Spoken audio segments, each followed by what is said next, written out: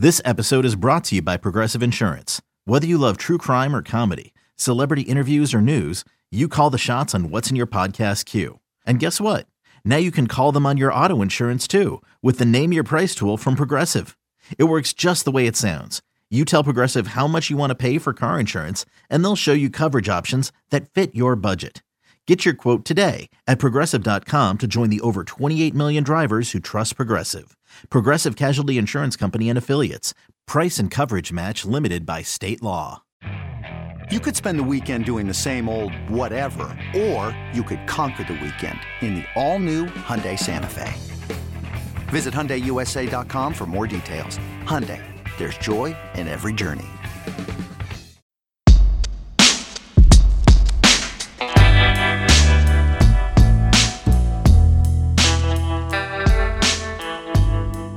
Welcome into the Husker247 Podcast. I'm Mike Schaefer, joined by Michael Bruntz, Brian Christopherson here on a Friday morning.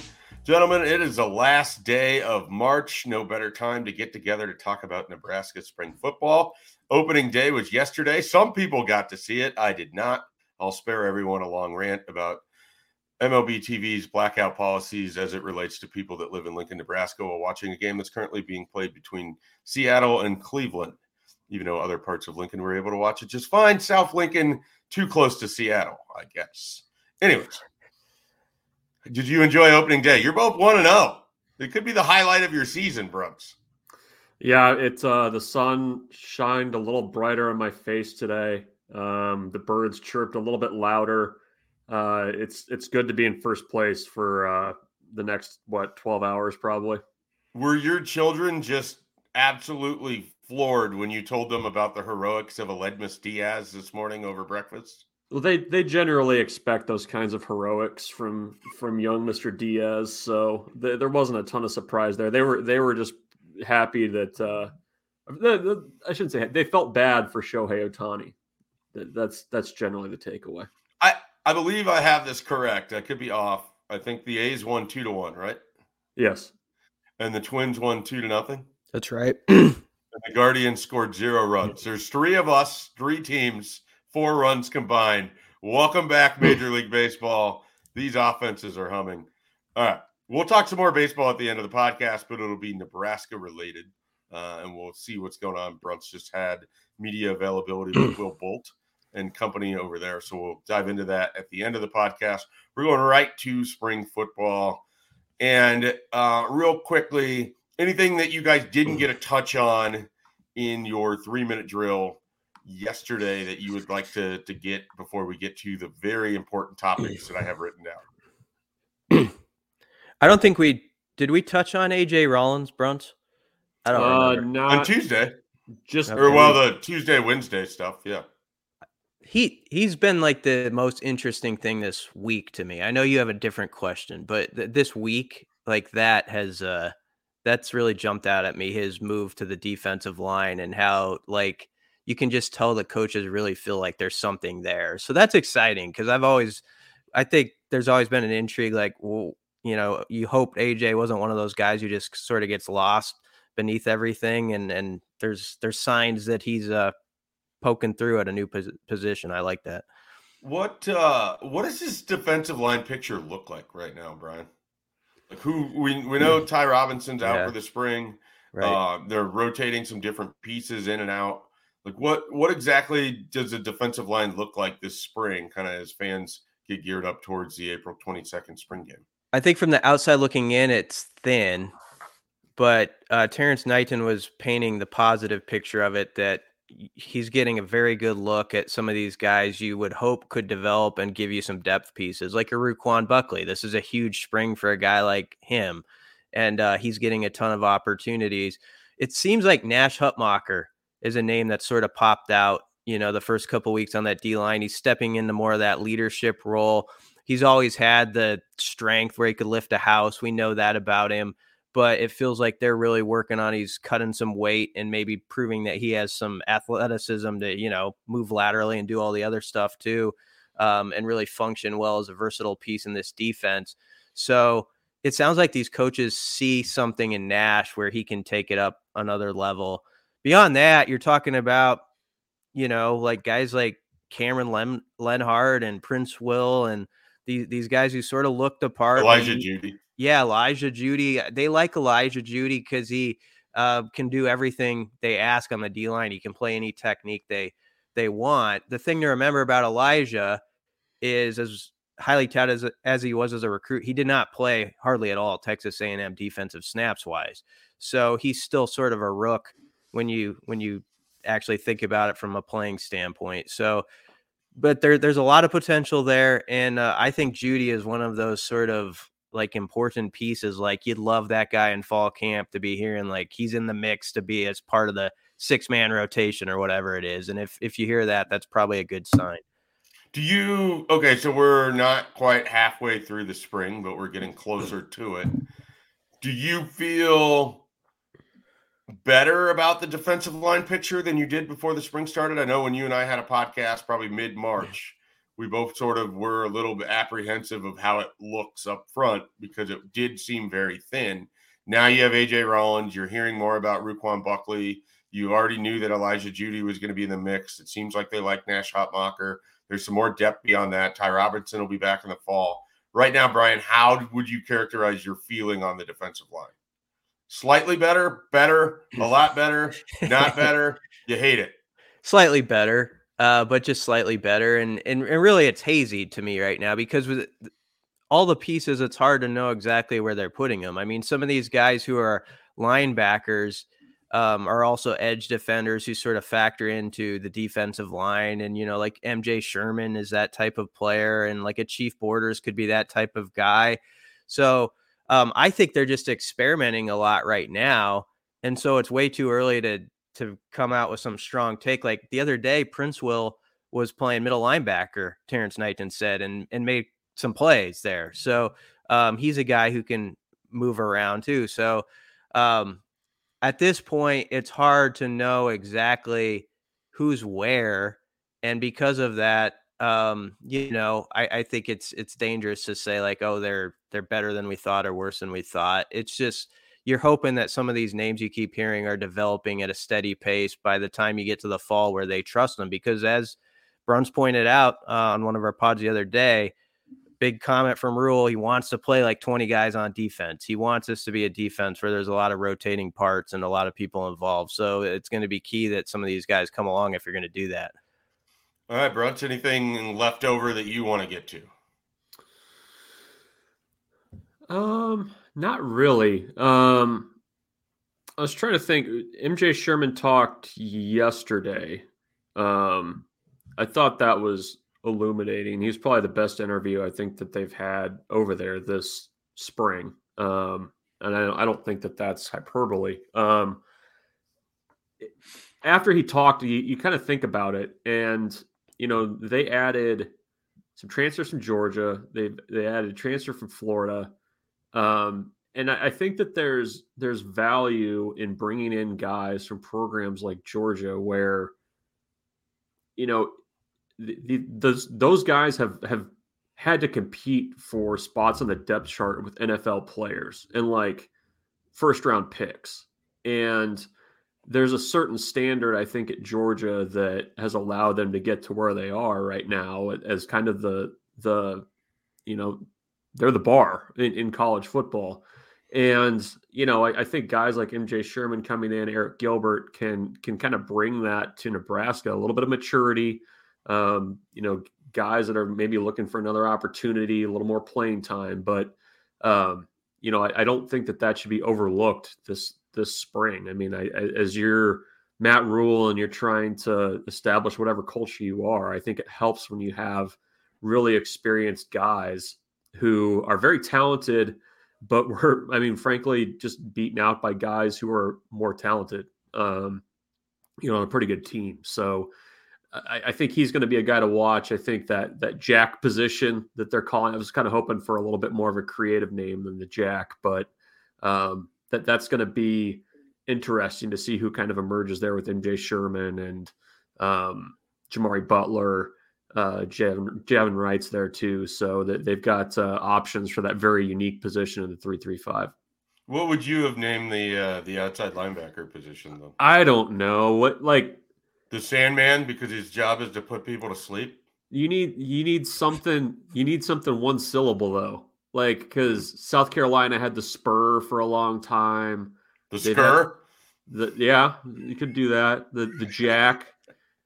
I think there was San Diego State had a unique name for it that was like tied to the mascot. I forget what it was, but getting that position right, I think, is really important for how this defense kind of forms in year one. Yeah, I mean, I like robber, monster, like that kind of thing. Like you hear that a lot. Yeah. How do you feel about the peso back in the Pelini era? That's not a position. It's a position grouping. Okay. They were always quick to point out. I'm sorry. It's not a position. It's a grouping. I gotcha. So my favorite thing from the Pelini era was the diamond formation and what to call that and why it wasn't used enough. They should have run the crap out of that. And I mean, they probably would have easily beaten Wisconsin in the Big Ten championship game that year if they just did a little more diamond. Just need a little more Diamond Dallas Page. We could do a whole podcast in May on the diamond formation, and I think it would get some listeners. Going back and you had Braylon Hurd, Aaron Green, and Amir Abdullah. Just make it happen. Going back and watching the Quincy Enunwa touchdown, came off of that diamond formation. Like it was. And Aaron Green was down the sideline, like, throw it to me. And yeah. And then transferred out after that year, I believe. Yeah, because of that one pass. Yeah, it was that play. That pass. Well, you know. Maybe I'm writing and where are they now Aaron Green story, But instead, I'm not. All right. Let's all right. I promised I had some questions. We're going to do one now. We'll take a break, then we'll do the next. We'll go to Brunts to start with. What is the most interesting thing you've learned this spring? It can be about Matt Rule, the operation over there, something about a position group, something about whatever. But the most interesting thing that you feel like you've learned this spring is blank. You even prompted me with this question before we started recording, and I still am struggling to come up with an answer. Yeah, we cheated this time. Normally this is a very improvisational show, but I did give some hints before the start. Yeah, it's usually whose line is it anyways over here. I think that some of the position groups that I was initially concerned about going into the spring, perhaps my concern was a little unfounded. I think the tight end group, which was towards the top of my list of concerns, if you're moving AJ Rollins over to defense, and I mean they obviously feel like he's got something going there. You feel okay about what you've got at tight end. Plus, you added in Bonner, you added in Applegate in that group. I'm at least moderately intrigued by what they can do. They're no longer towards the top of my list of concerns. The other thing that I learned that was a quick aside from Matt Rule, really likes the running back group. Again, we've talked about that they didn't go into the portal to find somebody. They didn't even really sniff around much on running backs. And I think they like that group anyways. I think they like that group even more, when you add in, Anthony Grant, and they have like a nice diversity of styles of backs right now that is going to allow them to mix and match, to play, different schemes, things like that. I mean, you've got Ramir Johnson that can run between the tackles. He's also a speed guy. I think Gabe Irvin's kind of the thumper. Anthony Grant, I think, can kind of do a little bit of both, but I think they really like that group. Matt Rule even said the other day, he goes, I don't know what the other Big Ten running back groups look like, but I think ours looks pretty darn good, or something like that. So that was interesting to me as well, was that they feel really good about that group, and it's that running back room at Nebraska has not been particularly good, or at least productive, for more than a few years now. So that was noteworthy to me. Yeah, I think for me, and I'll keep it pretty simple, it's just been interesting to note how in previous situations, if a guy was hurt, if a guy was unavailable, he just probably either wouldn't be around or he'd be in street clothes on the sidelines, just kind of standing there or whatever. It's been that kind of far corner, at practice where you have those guys in the yellow jerseys going through stuff and just doing some different things. You had, Teddy Prohaska out there working in a different colored jersey to signal what he was going to be able to do physically. Like, it just feels like they're trying to get more out of it than have some guys ride some bikes on the sidelines and take mental reps while watching practice. And so that kind of stood out to me. And, other staffs have probably done something similar, but it seems more noticeable and more intentional with this group. And so I found that kind of interesting because there's some really interesting people that are limited this spring that have question marks about them or expected to take on larger roles, that they need to get whatever they can mentally out of this, but also make sure that they're sharp physically. And so I found that particularly interesting. All right, BC, did we give you enough time? Yeah, plenty of time. Brunt's sort of took what was going to be my answer. I'll play off it a little bit with the running backs. And I know maybe we have a question set up for specific guys, but I think he's do. I know. I'm going to say this, though, just because I think he's like a topic like in himself is Gabe Ervin. I just really like that. To me, if you say like who of the first 2 weeks has like, okay, that sort of changed the whole conversation at that position and the narrative around it, it's to talk about Gabe Ervin and what you think of the running back room because of that.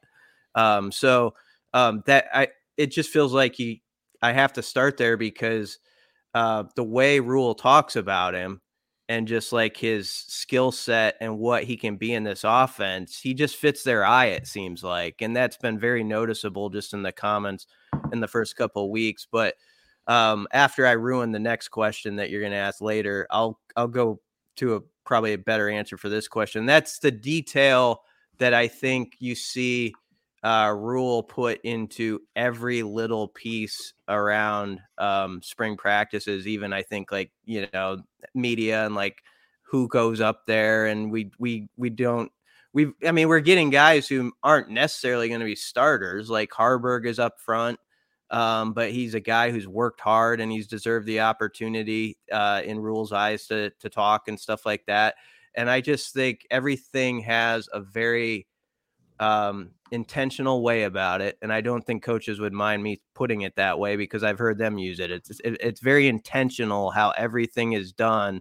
And it's not just the stuff on the practice field. It's all the fringe stuff. And I think Husker fans probably are comforted a bit to realize that's happening because I think it's a fan base that believes the details probably went missing the last 5 years when you start to look under the cover and what went wrong.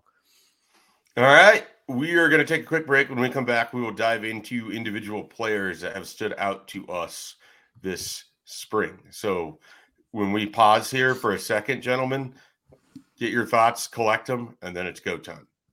Another day is here, and you're ready for it. What to wear? Check. Breakfast, lunch, and dinner? Check. Planning for what's next and how to save for it? That's where Bank of America can help. For your financial to-dos, Bank of America has experts ready to help get you closer to your goals. Get started at one of our local financial centers or 24/7 in our mobile banking app. Find a location near you at bankofamerica.com/talktous. What would you like the power to do? Mobile banking requires downloading the app and is only available for select devices. Message and data rates may apply. Bank of America N.A., member FDIC. When you need mealtime inspiration, it's worth shopping Kroger, where you'll find over 30,000 mouth-watering choices that excite your inner foodie. And no matter what tasty choice you make, you'll enjoy our everyday low prices, plus extra ways to save, like digital coupons worth over $600 each week. You can also save up to $1 off per gallon at the pump with fuel points. More savings and more inspiring flavors make shopping Kroger worth it every time. Kroger, fresh for everyone. Fuel restrictions apply. All right, go time. Here it is. BC, we're going to go reverse order. What do you got for us? Player that has stood out that's not Gabe Ervin. Yeah. Bonner, Janiran Bonner, just the fact that they moved him from receiver to sort of that hybrid tight end spot. And, we're just going off early reviews 5 practices in, but they like it. And Bonner seems to have liked it. We haven't talked to him specifically, but the coaches have said he really seems to be taking to it. He's put his face in the middle of it when they've asked him to hit and contact and all that stuff that's required of a tight end. So I just think they see a versatile piece there that can be used a lot of different ways. What that means for the season right in front of us in 23, I don't know, but it's, I think, going to be fun to watch Bonner develop and how they're going to use him over the years to come. And he's a guy that, frankly, going into spring, you would have wondered, like, where's his situation with this staff, you know? And now we're not saying that. We're kind of excited about what that might look like. Before we move off to another player, just the tight end group specifically, I mean, I think everyone sort of mentioned it or talked around it. Do you BC think that part of the sort of usage, the doing the different things there is to make up for the lack of wide receivers that they have to try to create effective passing game in other ways? I don't know for sure. I just think Marcus Satterfield, if you kind of look at his recent history, especially at South Carolina, he sees that body build of like those tight ends, you can use them in so many ways. And he doesn't mind you saying this is a positionless offense. He has said it himself a few times. And so I think you're going to see more and more of these guys who we want to label a certain way. Are they a receiver? Are they a tight end? They're going to be both those things. They might even be a tailback at some points. And he had some injuries that he had to deal with, Satterfield, that is, last year at South Carolina. And one way they worked around it and had a lot of effectiveness near the end of the season is they really involved multiple tight ends in various ways. Like, you know, one guy who's maybe undersized is out here as more of like your slot guy who's a matchup problem in the receiving game. Another guy you could put as like a fullback type. Another's more of a traditional tight end. And when Satterfield did his spring access with us, it really stuck out to me how much he like loves the possibilities of that position, or whatever you want to call it, that label in the offense, and how they can maybe tweak it with some of the guys they have. Absolutely. I am going to say a name of someone that I was high on last year that had one really, really bad play against Northwestern and largely was not seen for most of last season. And that's Omar Brown. I thought that Omar Brown was someone that was going to be able to come in and make the jump from FCS to FBS, help Nebraska out pretty quickly in some way in the secondary. And it just did not click for him last year with Travis Fisher, with Nebraska's defense. He just wasn't able to process and be in the right position. And now this is a guy that we heard, you know, from the coaching staff. Tony White's mentioned him. He was up there speaking yesterday. And here's how you know that Omar Brown kind of got lost last year. Multiple media members weren't sure who it was if they weren't there when he was introduced, because this is a guy that, you know, we didn't see a lot of. He didn't play much. He didn't talk much. And he's got a new a new outlook on life, really, with a new staff. And so I'm very curious what you can get out of someone that was one of the best FCS defensive backs during his 3-year run at Northern Iowa. And so I don't think his story is finished yet. And I'm very curious what the ending could be for Omar Brown. So he stood out, just kind of the reaction to him, and then having him up there talking yesterday, I thought was pretty interesting as well. Brunt, finish up with you. Who do you got? Yeah, a couple guys that have caught my eye most. I feel like we talk about tight ends a lot. Eric Gilbert just looks like a different level of athlete out there. You know, I think his presence, your eye just kind of naturally goes there, because it's like, who is this massive human being playing tight end and looking very athletic doing so. If everything, you know, trends well for him off the field, I think, you know, he's got the skills to help Nebraska immediately. The other guy that we really haven't talked a lot about the wide receiver spot at all, it was Xavier Betts. Basically took a year off of football and doesn't look like he did at all. You know, physically, he looks like the same guy that, you know, last spring everybody was hoping was going to take that next step as a wide receiver and, you know, really, you know, kind of play at a high level. And, you know, he looks a little bit different to the other guys in that room. It's a little bit of a shorter statured group right now in that wide receiver room. And I think that, you know, Betts has the skill set and the just raw athleticism with a strong summer to be right back in the mix like he never left off. I mean, Nebraska's going to be looking for some kind of a deep threat, and we started to see the last season that he played that he could be that kind of home run threat. So I was curious to see how he was going to come back. And to my eye, my very, very, very amateur eye, he looks just the same as he did, last spring when he took a step away from the team. All right. Anything else you guys want to mention about spring football here before we transition over to baseball to wrap up this podcast here on a Friday? Just availability tomorrow. They're gonna be doing some scrimmaging on Saturday. Matt Rule will talk afterwards, so we'll have all that on the site right around noon, I think, is when he goes. So yeah. shortly thereafter. Okay, so let's make a prediction on this. Is the offense or the defense going to be the one that is quoted as being ahead of the other unit at this time right now? Can I say it happens every year? You get at some point there's going to be that quote where, yeah, the defense is just ahead right now because the offense obviously struggles, or the offense is rolling and the defense just has to catch up a little bit. Which side do you think is going to have essentially the better half of this scrimmage, with knowing absolutely nothing about it? What gets said, I think, will be my prediction is neutral. I think they'll go Switzerland on it. Oh, wow. Everybody just had a good time. That's what I think they're going to say. That's Brunch's dream, that everyone just has a good time, that there's no winners, that no one outdoes anyone. Everyone's just at their apex. Yep.